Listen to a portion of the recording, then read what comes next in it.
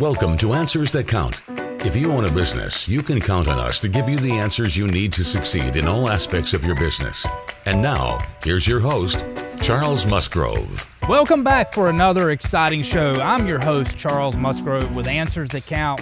Thank you for joining us again, and you know where to find us. We're on all your favorite podcast channels. We're on Roku TV, we're on Amazon Fire TV, we're on YouTube, and we're on Apple Podcasts and all the other podcast channels. So if you want to check our previous shows, go there and listen to those, watch those, and if you're watching on YouTube, leave us a comment.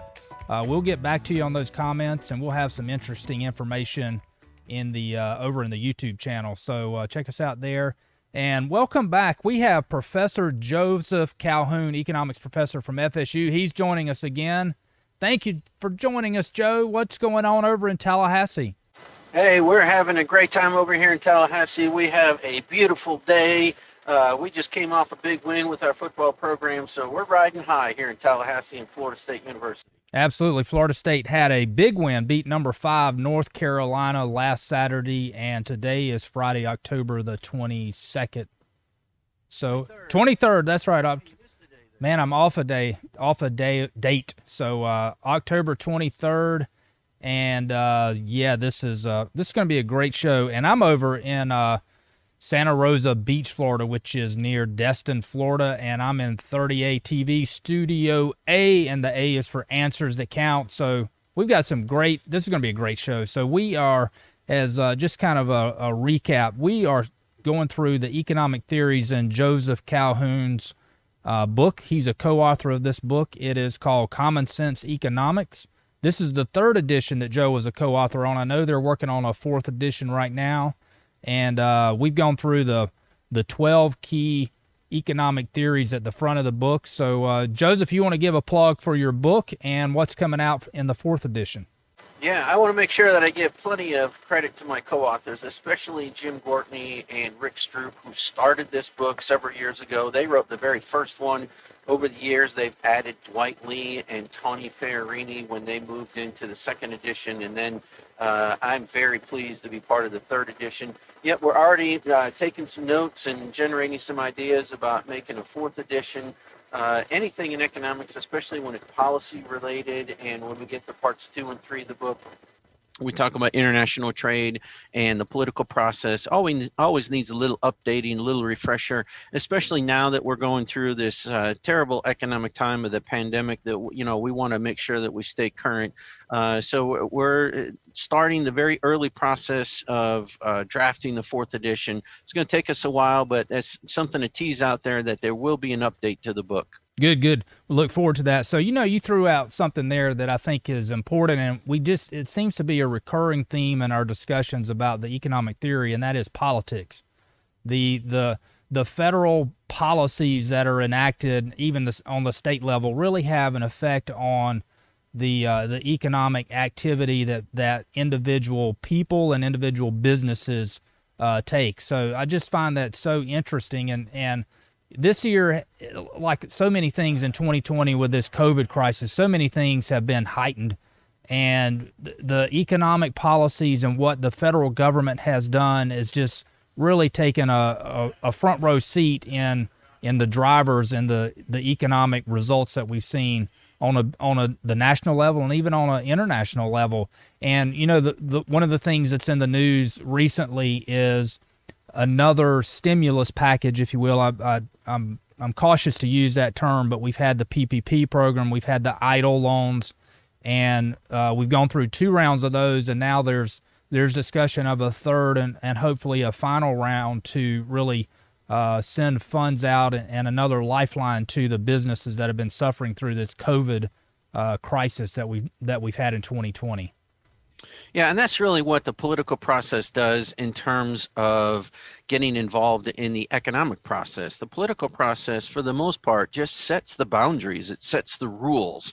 So, yes, we need to be a little cautious about using words like stimulus, although that's an easy word to use because most people know what that means. Right. If the government does something, passes a so-called stimulus package, then we all know what the goal is to stimulate the economy, is to try to get it going again. So I completely understand why we use those words.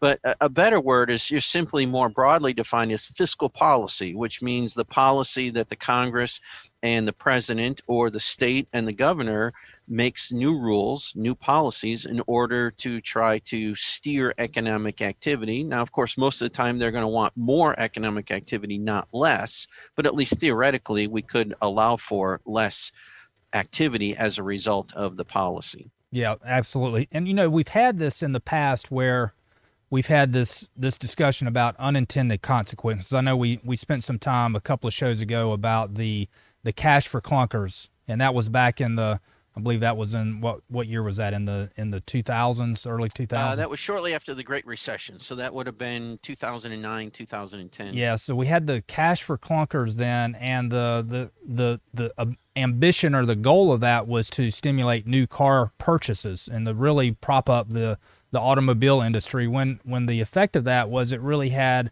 a negative effect on those people in the lower economic status, those people that relied upon reliable and inexpensive secondhand cars or used cars, and it really drove the price up of those because you had such a reduction in the amount of available used cars at that time. So really had a big unintended consequence. Yes, and this is what we see with a lot of, whether it's individual decision or whether it's a government decision, sometimes people don't really stop and think about the important question, what happens next? Right. Because we're all consumed with the immediate. I have immediate costs and I have immediate benefits, and that's all I'm concerned about. And if you don't pause and think a little bit more, and I understand why people don't do it, because you really have to think and you have to kind of project out into the future, and you have to think about the so-called ripple effect, or what an economist would call the secondary effect, and that takes a lot more time and energy, and sometimes people just don't want to take that time and energy, so they're only going to focus on the immediate. And especially with politicians, they are biased in terms of their decision making for immediate benefits, and they're not as concerned about the costs. Exactly. So we focus on the immediate and we don't consider unintended consequences.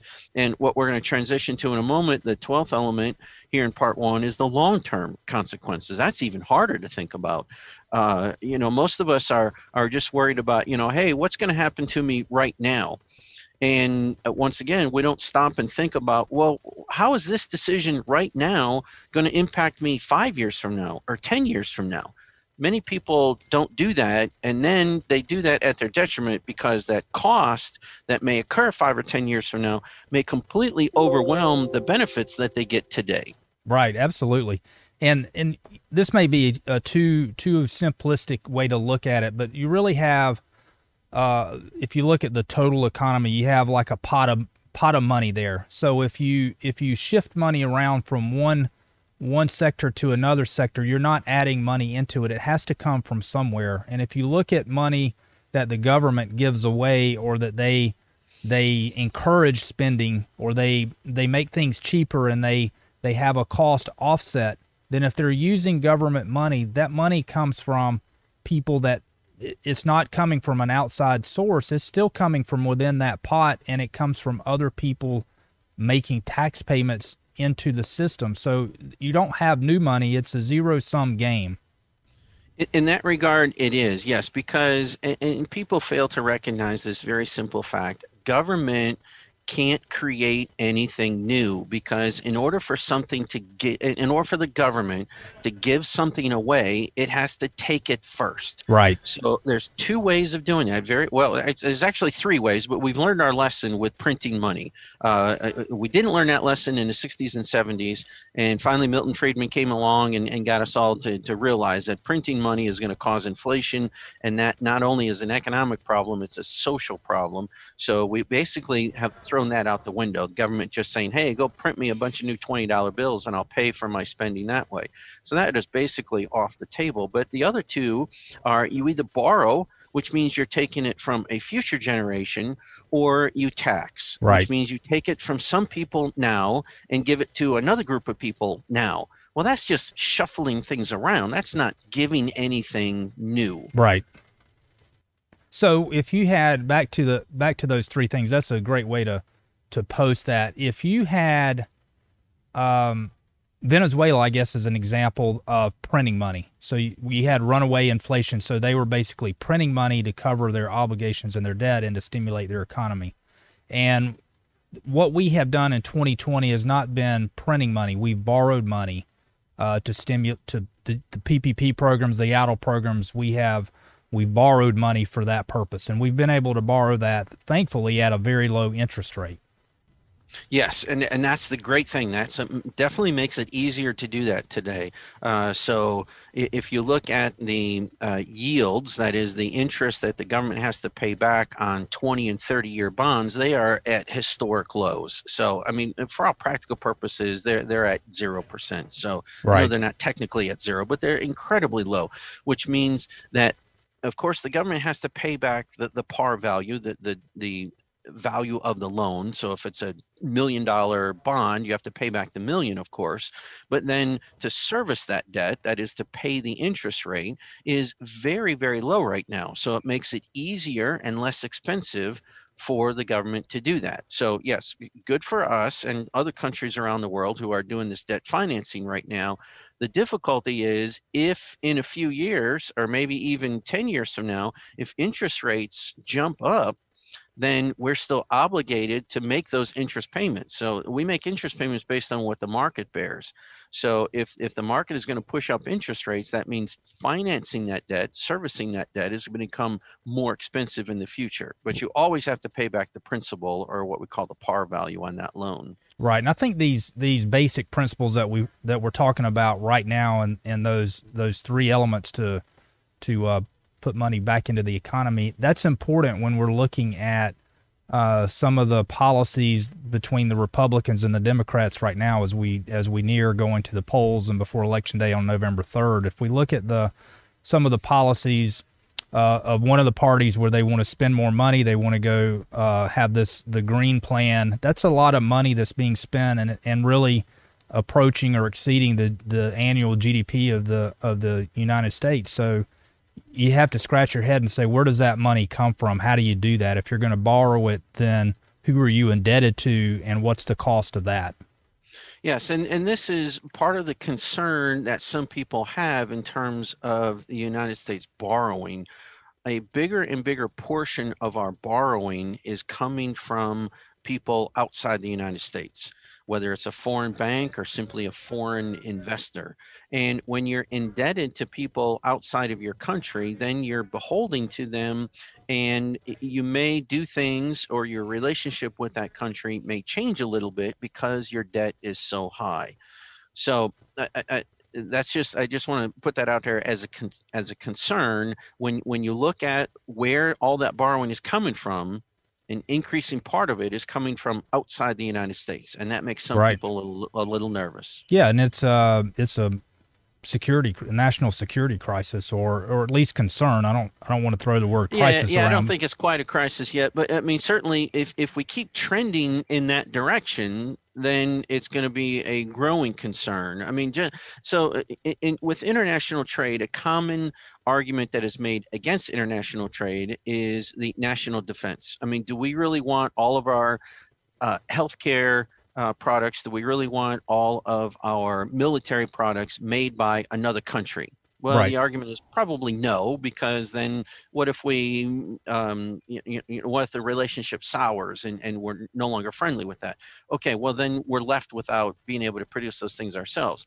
It's the same kind of argument that is made with borrowing from everybody. So if you borrow from other countries to a very large degree, and then that relationship turns sour, well, then decisions are going to be made very differently, and maybe our national security would be at risk because of all the money that we owe. Absolutely. And we saw that this year in the COVID crisis, where I don't think any of us, common man, didn't think about this before, but who's making our drugs or our pharmaceuticals? And so many of those were coming from China. So, if you look at the origin of the COVID-19 being Wuhan, China, then it really makes you concerned of, okay, if that came from there and they're also in control of the drug making and the distribution of that, then we could be in trouble real quick. Exactly. Exactly. So, and this would be the right thing for the Chinese to do. They would want to deliver those products and those medicines to their own people. And Exactly. we would do the same thing in the United States. If we were the only maker of a certain item in the world and there was a crisis, well, we would certainly take care of our own people first before we shipped it to other countries. Right. And so you can't blame China for doing that. That's just in their self-interest. But that is the danger from the United States perspective, is that, hey, these incredibly important supplies are coming from another country. And if that country has a crisis, or if the relationship turns negative, then we are without those supplies. Right. And that makes some people very nervous. Yeah. Well, let's jump into, I know we've kind of talked around some of the components of the 12th key economic theory in the book, but let's hit that head on. And as you said a moment ago, it takes there's more long-term secondary effects to decisions or policies that are made. So I'll let you state that more eloquently than I just said. So again, it's the long-term consequences. It's the asking two questions. And the first question is usually not only more fun, but it's also easier to answer. If I make this decision, what happens to me now? Or if you're looking at this from a government's perspective, if I make this decision, what happens to my country or to my citizens now? So, and usually the immediate benefits and costs are relatively easy to predict. And of course, we get them right away. The second question that many people just don't want to take the time and energy to ask is, what happens next? What happens later? And when might that later be? Now, let me be very clear that not all decisions have long-term consequences. As Freud says, sometimes a cigar is just a cigar. Right. And sometimes an economic decision is just going to give me immediate costs and benefits. So, what you eat for lunch is probably going to just be immediate, and there's not going to be any long-term consequences. So let me make sure we're clear that not all decisions have long-term consequences, but if they do, and you ignore them as a decision maker, well, you might really be getting yourself into a lot of trouble later on. Right. So we need to think about answering that very important second question: what happens next? Right. And sometimes it's hard to define when next is. Next may be a year from now. Next may be 20 years from now. And of course, the longer that next happens, then the more difficult it is to kind of project out that far. None of us are very good with predicting the future. And certainly as we predict 20 years out, things get really messy and much more difficult to do that.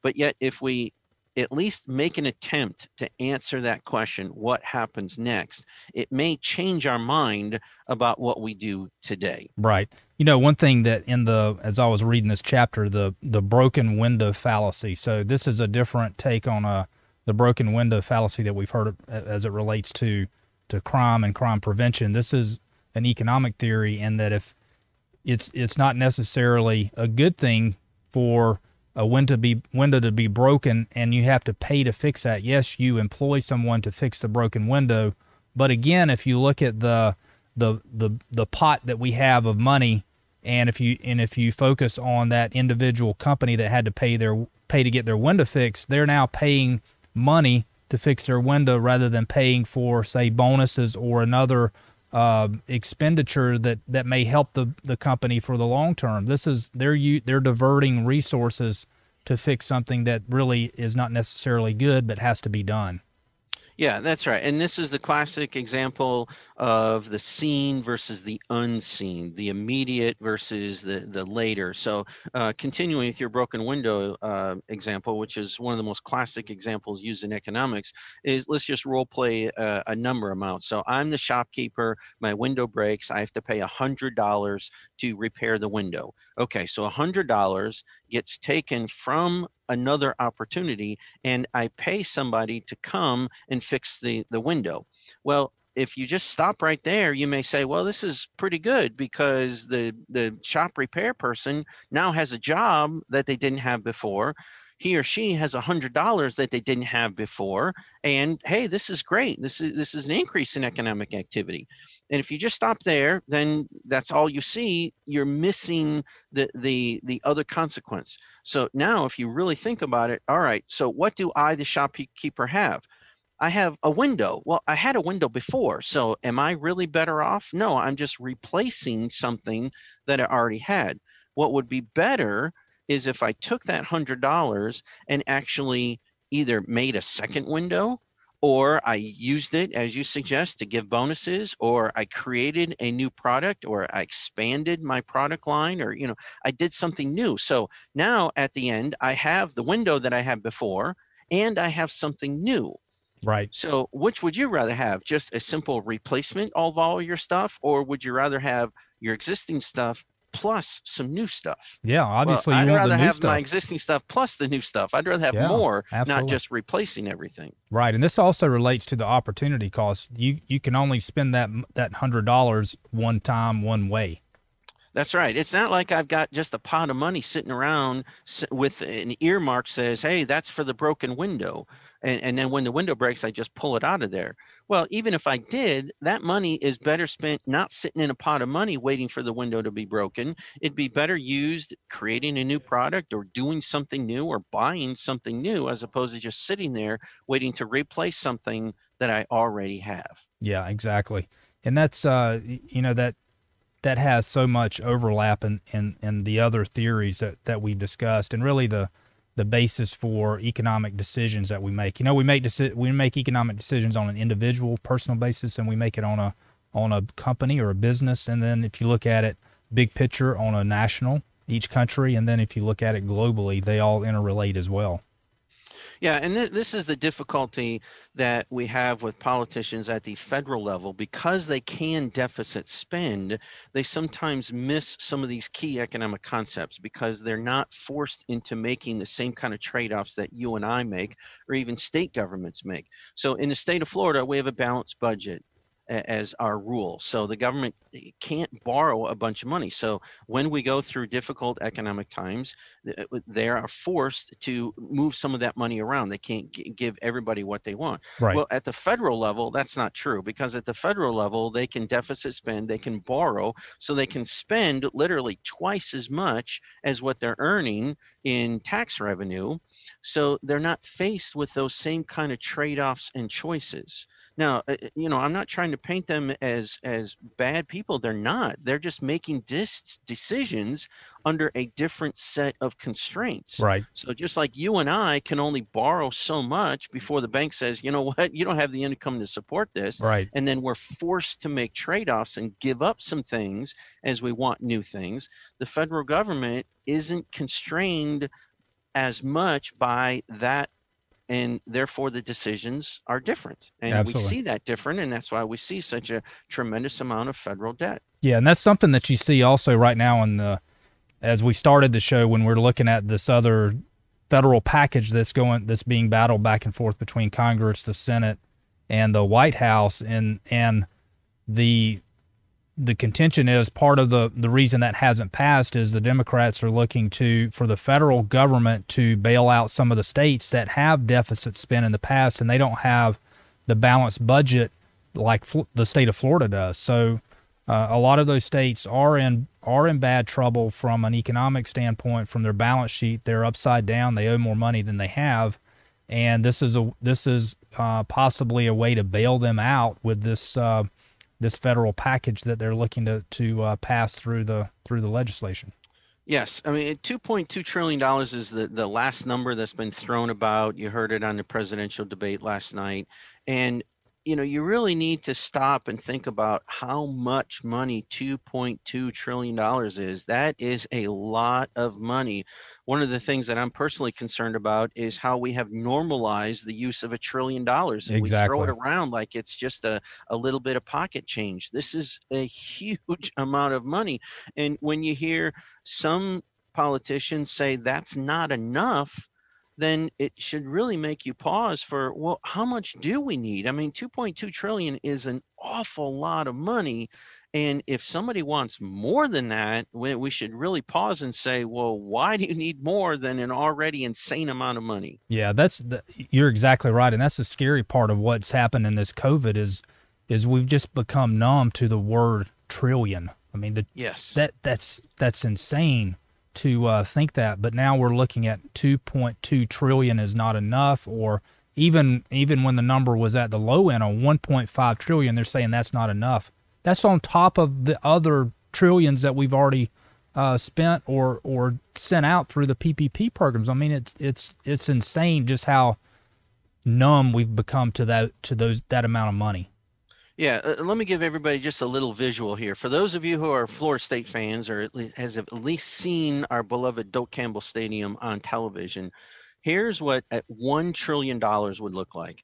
Take $20 bills and stack them up on a pallet. You've all seen a pallet, right? The wooden little crate that is used to get goods off a semi-truck. And I want you to take $20 bills, and I want you to stack them about 10 feet high on top of a pallet. And then I want you to cover every square inch of sod, not just the field, but all the surrounding areas at Doak Campbell Stadium. That's how much $1 trillion is worth. Wow. That's only 1 trillion. And they're talking about. That's 1 trillion. And we're talking about multiple trillions. Yeah. I mean, you would almost stack Doak Campbell Stadium from sod to ceiling with $20 bills to get the amount of money that they're talking about here. It's just a huge amount. And we need to be careful not to become too callous to $1 trillion, because somebody has to pay that back. That is not free money. Yeah, exactly. And we've used the cliche and we've heard it, kicking the can down the road.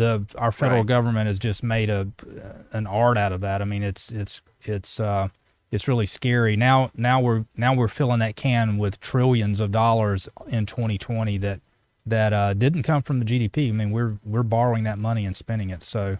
Right. We're borrowing it, and we're borrowing it in denominations of 10, 20, and 30-year bonds, which means that's how much time we have to pay it back. So the bill's going to come due in 10, 20, and 30 years, and we're going to have to pay it back. And the people living and producing economic activity at that time are going to be the ones that are going to be faced with higher taxes in order to pay these huge bills. Yeah.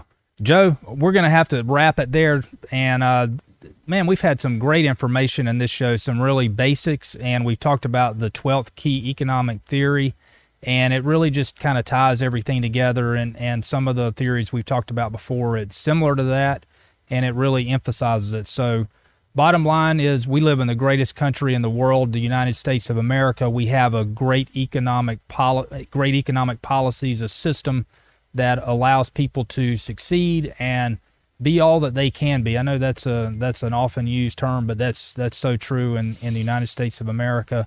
And we appreciate you going through these economic theories. We're going to get on another topic. We're going to get on another series real soon, but it's going to be about economics, your field of expertise. And we appreciate you so much for joining us on these shows. So, Joe, you have a great weekend, and best of luck to the Florida State University Seminoles this Saturday. Absolutely. Let's get the chop going. Let's be loud and proud. Thanks for having me. I always have a lot of fun with you, Charles. All right. Thank you. You've been listening and watching Answers That Count. I'm your host, Charles Musgrove. Thank you for joining us. Check us out on all your favorite podcast channels, YouTube, Roku TV, Amazon Fire TV.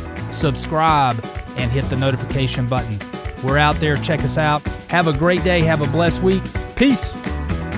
Answers That Count is brought to you by the Bean Team. For all your business accounting needs, visit beanteam.com for more info. You can listen to more episodes of Answers That Count on YouTube, Spotify, Apple Podcasts, and iHeartRadio, or visit AnswersThatCount.com.